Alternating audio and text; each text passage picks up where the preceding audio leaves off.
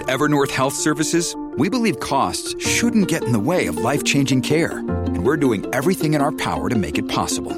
Behavioral health solutions that also keep your projections at their best? It's possible.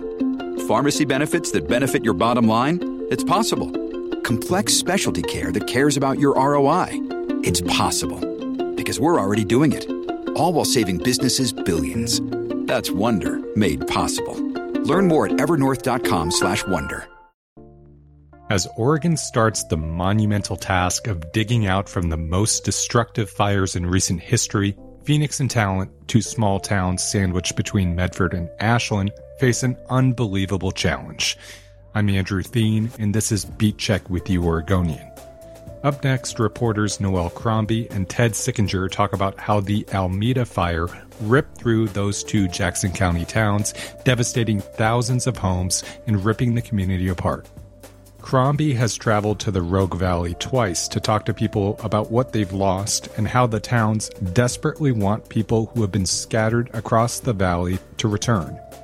Sickinger reported on how the loss of so many mobile and manufactured homes is a catastrophic blow to the state and Jackson County's affordable housing supply. We talked about that and much more. Here's our conversation. Noelle Crombie, Ted Sickinger, thanks for taking time to talk today. Absolutely. Thanks for having us. Noelle, let's start with you. You've been down to Jackson County twice to see the devastation there. Can you describe what it's like? The devastation is breathtaking to see in person. What you see when you drive through both communities is widespread destruction, the incineration of whole neighborhoods. The possessions that were left behind are burned beyond recognition. I couldn't really tell what I was looking at when I was walking through some of these communities. And it really lines Oregon 99 from Medford to Ashland. The damage is sort of dots that whole corridor. So we had thousands of structures destroyed and people are scattered all around the valley down there. How do you find people to talk to when you're trying to, find those stories of people who lost their homes? Well, on the first time that I was down there, I encountered really just shell-shocked residents who had been displaced just, the day before. They were trying to get into town. They were walking really in the middle of the street. And so I approached some people when I first got there. And then on the second time around, I drove 99 quite a bit. And there were residents that were returning to basically see if there was anything left. And so I talked to a number of people just driving that stretch. And then also I made some contact before I traveled there with some elected leaders, some grassroots organizations that helped to put me in touch with people who'd been directly impacted. Where are people living now? Can you give a sense of the various living situations for people who lost their homes? It's a desperate situation for thousands of people. They are in temporary housing that could be hotel rooms. Some local employers have tried to arrange for emergency housing, renting Airbnbs or other available houses for the short term. People are sleeping in their cars. They're in travel trailers. They're at the Expo Center, which is sort of been the site of some major relief location, donation site. They're staying with relatives. There's 3-4 families staying with relatives. So it's sort of a range of housing at this point. Now, Ted, bring you in a bit here. You really went deep on cataloging the damage to the mobile home and manufactured homes that were really lining 99 through Phoenix and Talent. Can you describe just the totality of the damage that we know of, the raw numbers? Sure. The numbers are changing a little bit, I think, as the local officials down there put a finer point on it. But Jackson County originally said that there were some 2,700 structures destroyed in the fire. Mm-hmm. I got an estimate from an affordable housing organization down there that the county now estimates that there are about 2,400 residential structures that were lost, and that 3/4 of those, an estimated 1,750 units were manufactured homes in about a dozen mobile home parks that, sort of line that Bear Creek, Oregon 99 corridor. And I guess Noel and I heard similar numbers on that, and that there are about 3,000 residents that had been displaced in the fire. Now, up here in Portland, we think of affordable housing through the lens of maybe large or mid-sized apartment complexes, maybe, duplexes or, townhomes or things of that nature that are deemed affordable or in more affordable parts of the city. But mobile homes and manufactured homes play a big part in the state's affordable housing stock, right?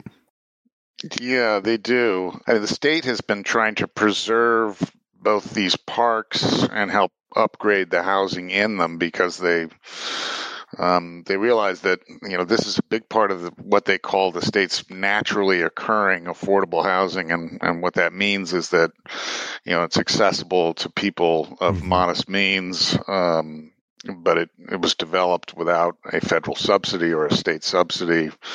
So these are really sort of accessible homes. And the couple that I profiled in my story told me they lived in a sort of a 1960s era single wide that they bought in 2007 for $10,500. Mm-hmm. And I think it's important to note that these are structures that people own, and it's something they can build equity in. And that's not the case when you're in one of these sort of multifamily rental units. And as sort of a general estimate, I spoke to an advocate for mobile home park owners, and he told me that many residents are able to get into these mobile home parks for as little as $5,000, and I think 40% of manufactured housing or mobile homes are older than 1980, so they're fully depreciated. So you own the structure, and then you pay kind of a pad rental, and those can range from $350 to $650, and that really makes them, on a monthly basis, affordable for low-income residents, seniors on fixed incomes. And the problem is that now that these are gone, they are to some extent irreplaceable. Buying a new single wide might cost you $25,000, double wide, 40 to 50,000. If they were available. And again, I was told that this notion that these are, they're mobile is a bit of a misnomer. Right.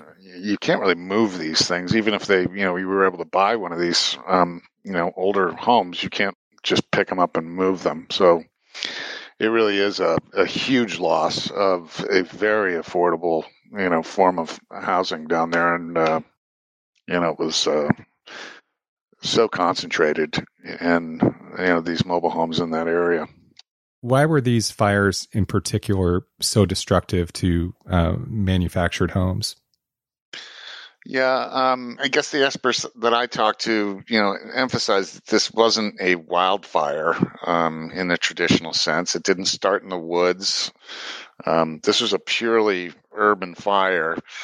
These are really densely packed communities, and you've got these fine fuels that were being burned, and 40 to 50 mile winds fueling that, and they would touch down in one community or after another, and they'd ignite one structure upwind, and then burn through everything that was downwind.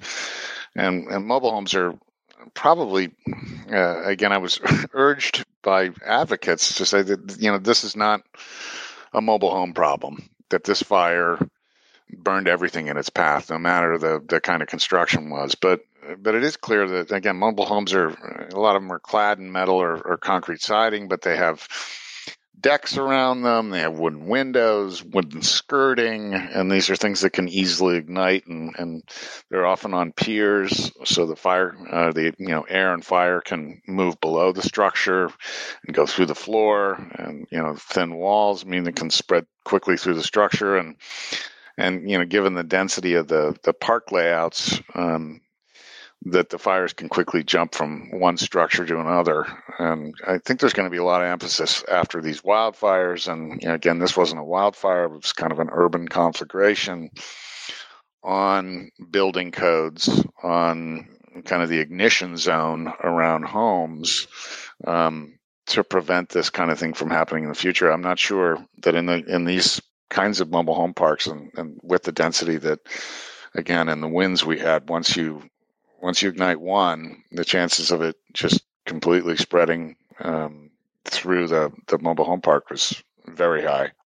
Noel, I'm wondering if you could tell us a little bit about some of the folks you met who lost homes in these communities. And they really were communities, right? People who lived there for decades in some case. Yeah, and just to expand a little bit on what Ted was saying, at one point when I pulled into one of these parks, a totem pole mobile park in Talent, a woman was there with her daughter and two neighbors, and she described the park as a last chance park, that it was really the only option for the people who were living there, and that very few of the residents had insurance, and so it is sort of creates this very desperate situation for those who have been displaced. I spoke with a number of people whose stories were really just really heartbreaking. One of the families I spoke with was a Sucadi, the Berrigan family of Sucadi.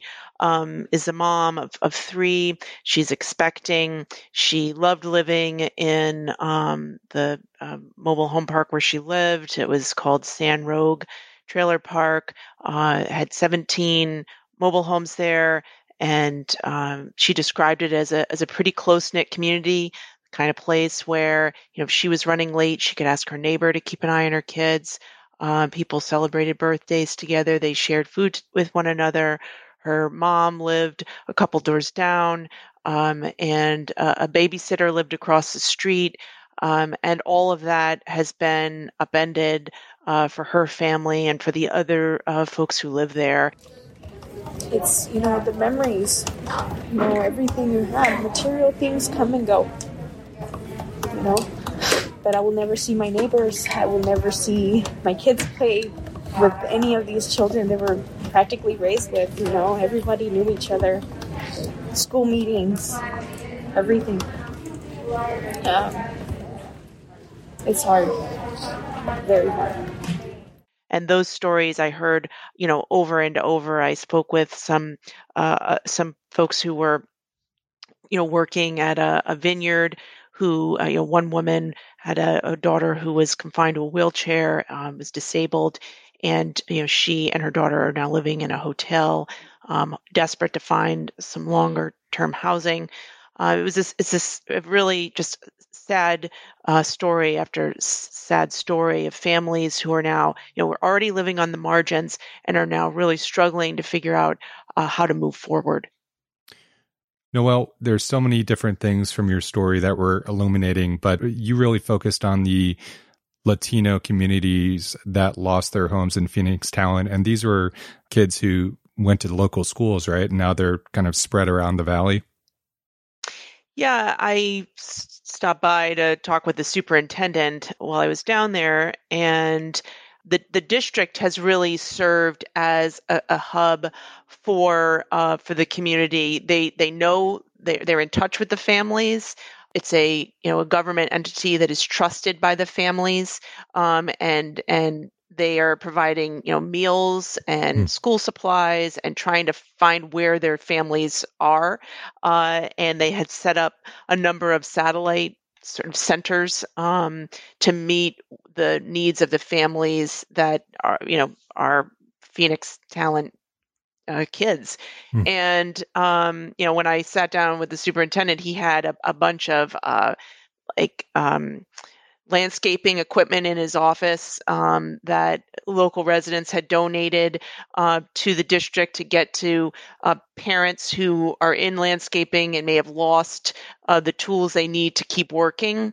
And so the district is really this is nexus for the local community, and they seem to be working hard to stay in touch with families who are now far flung in Jackson County.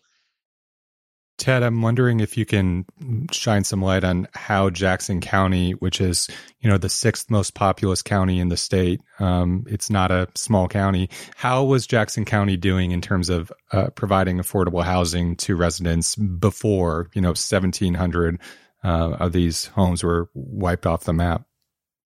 Yeah, I think the county was already suffering from a pretty acute shortage of affordable housing. There was a 2018 study that I read that an additional 5,400 affordable housing units were necessary to meet the need down there before the fire.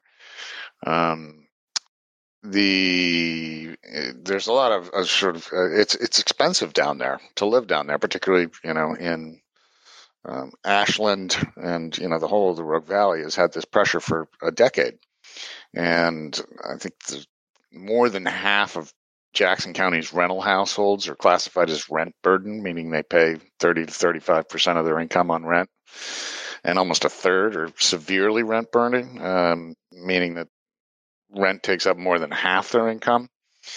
I spoke with Jason Enzi, who runs the housing authority of Jackson County, and he was sort of just providing some anecdotes on how this plays out down there. And they have a current occupancy rate. They operate about 1,500 units of affordable housing, and that's the occupancy rates there have exceeded 98% for the last decade. The vouchers that they provide for people to go out into the housing market and seek their own housing, the success rate apparently has been low and declining in recent years. And when they open up a new multifamily housing unit, it is immediately full. By the end of the day, he said when they open these wait lists, they'll have a 2-year waiting list to get into that facility. And all of a sudden, you've taken 2,400 units out of the supply.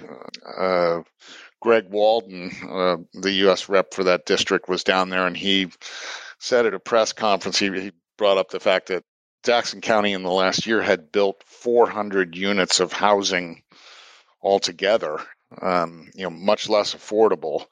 So you can got to get a sense of not only this backlog of need, but what's been added to it through this fire. And it really is a dire situation down there, I would say now.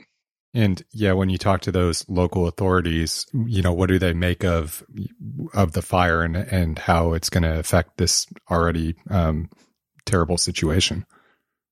Well, I mean, it's compounded by the fact that, again, the economy down there has been, and the housing market has been very hot, and the land underneath these mobile home parks may be more valuable to sort of redevelopment into higher price housing at this point than it is to go back into a lot of these mobile home parks. A lot of these were built 40 to 50 years ago. They were outside the city limits, and there was traditionally this stigma attached to them.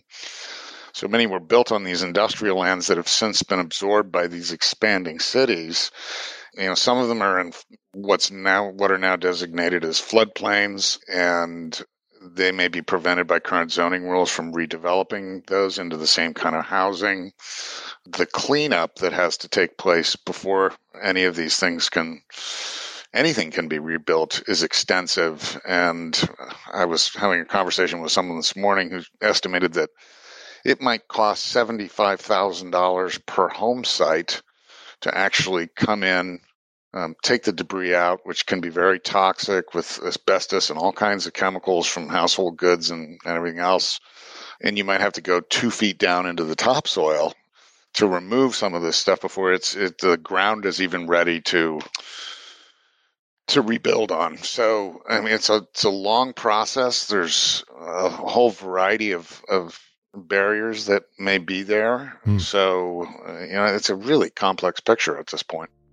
Well, let's take a break and come back and talk a bit more with Noelle Crombie and Ted Sickinger.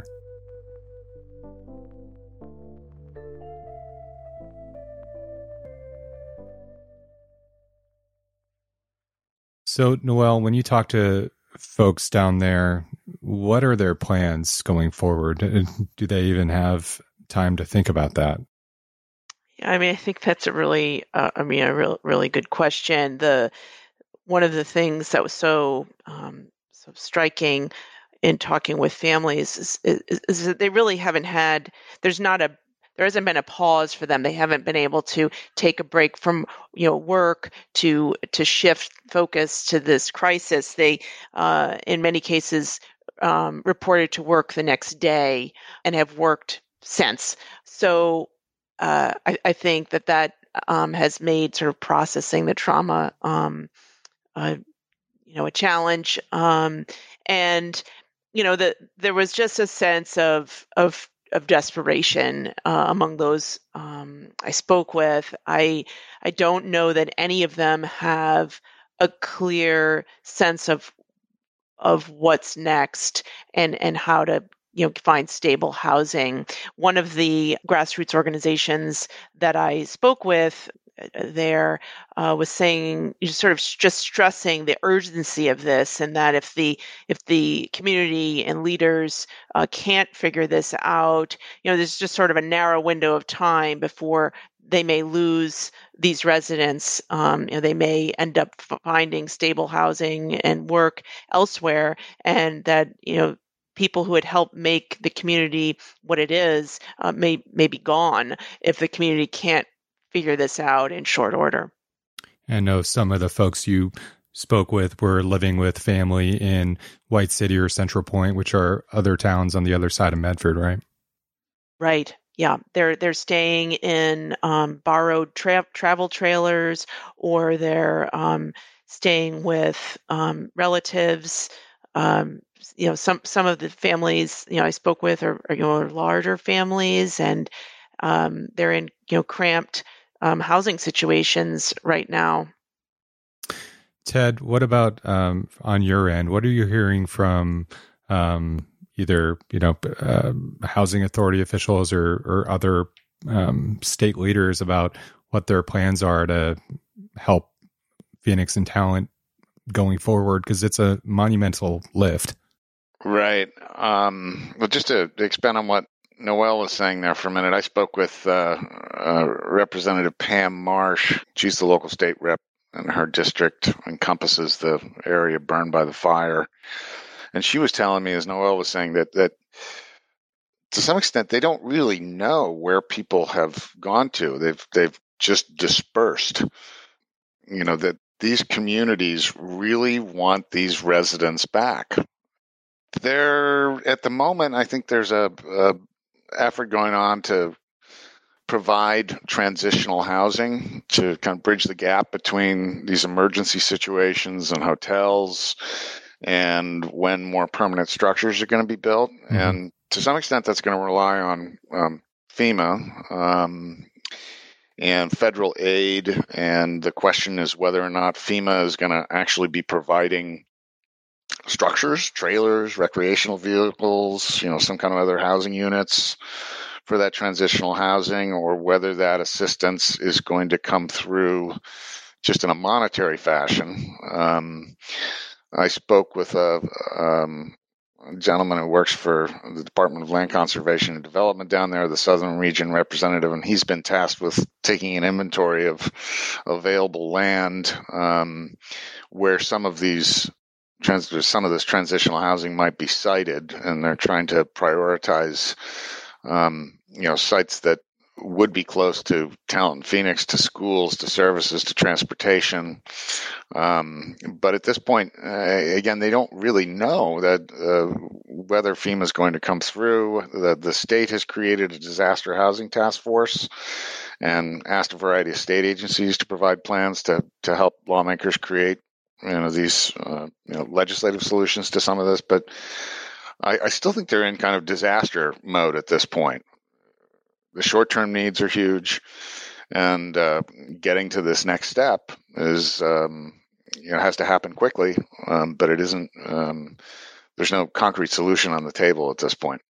Yeah, just to piggyback on something that Ted is saying, when you're down there, it is clear that the community is still in crisis mode. There are still emergency relief locations where families can come and get food, clothing, and other real basic items donated to them.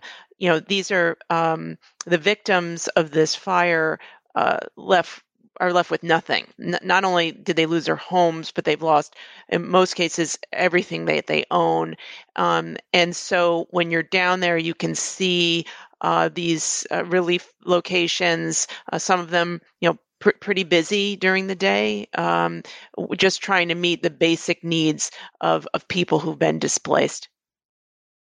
Yeah, and Andrew, you mentioned the sort of insurance question, as did Noel, and what I was told was that, again, the state does not require mobile home owners to maintain homeowners insurance. And a lot of the loans that these folks have, they're not traditional loans. They're what's referred to as a chattel loan, which is a personal property loan, and they can bear very high interest rates, and they don't simply go away because the home burned down.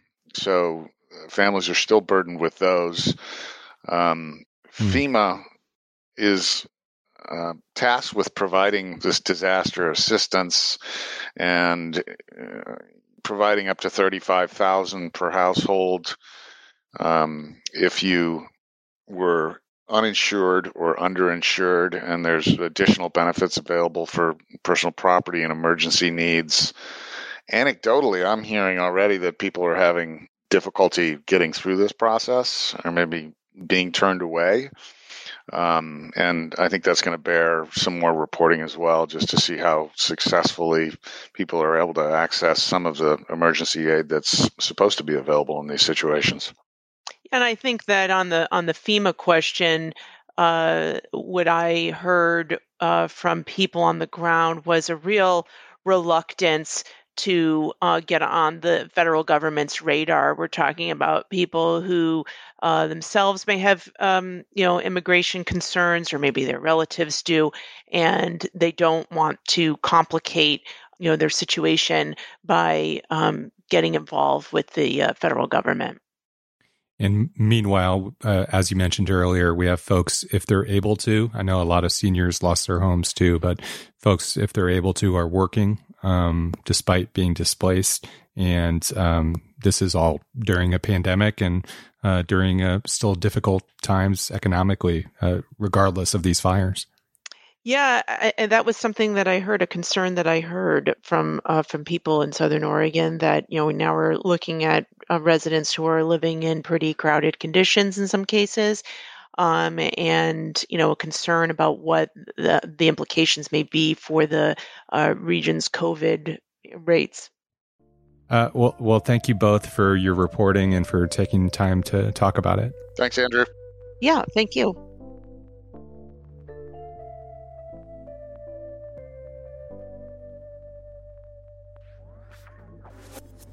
Thanks for listening to Beat Check with You Oregonian. I shared links to Noel and Ted's stories in the episode notes.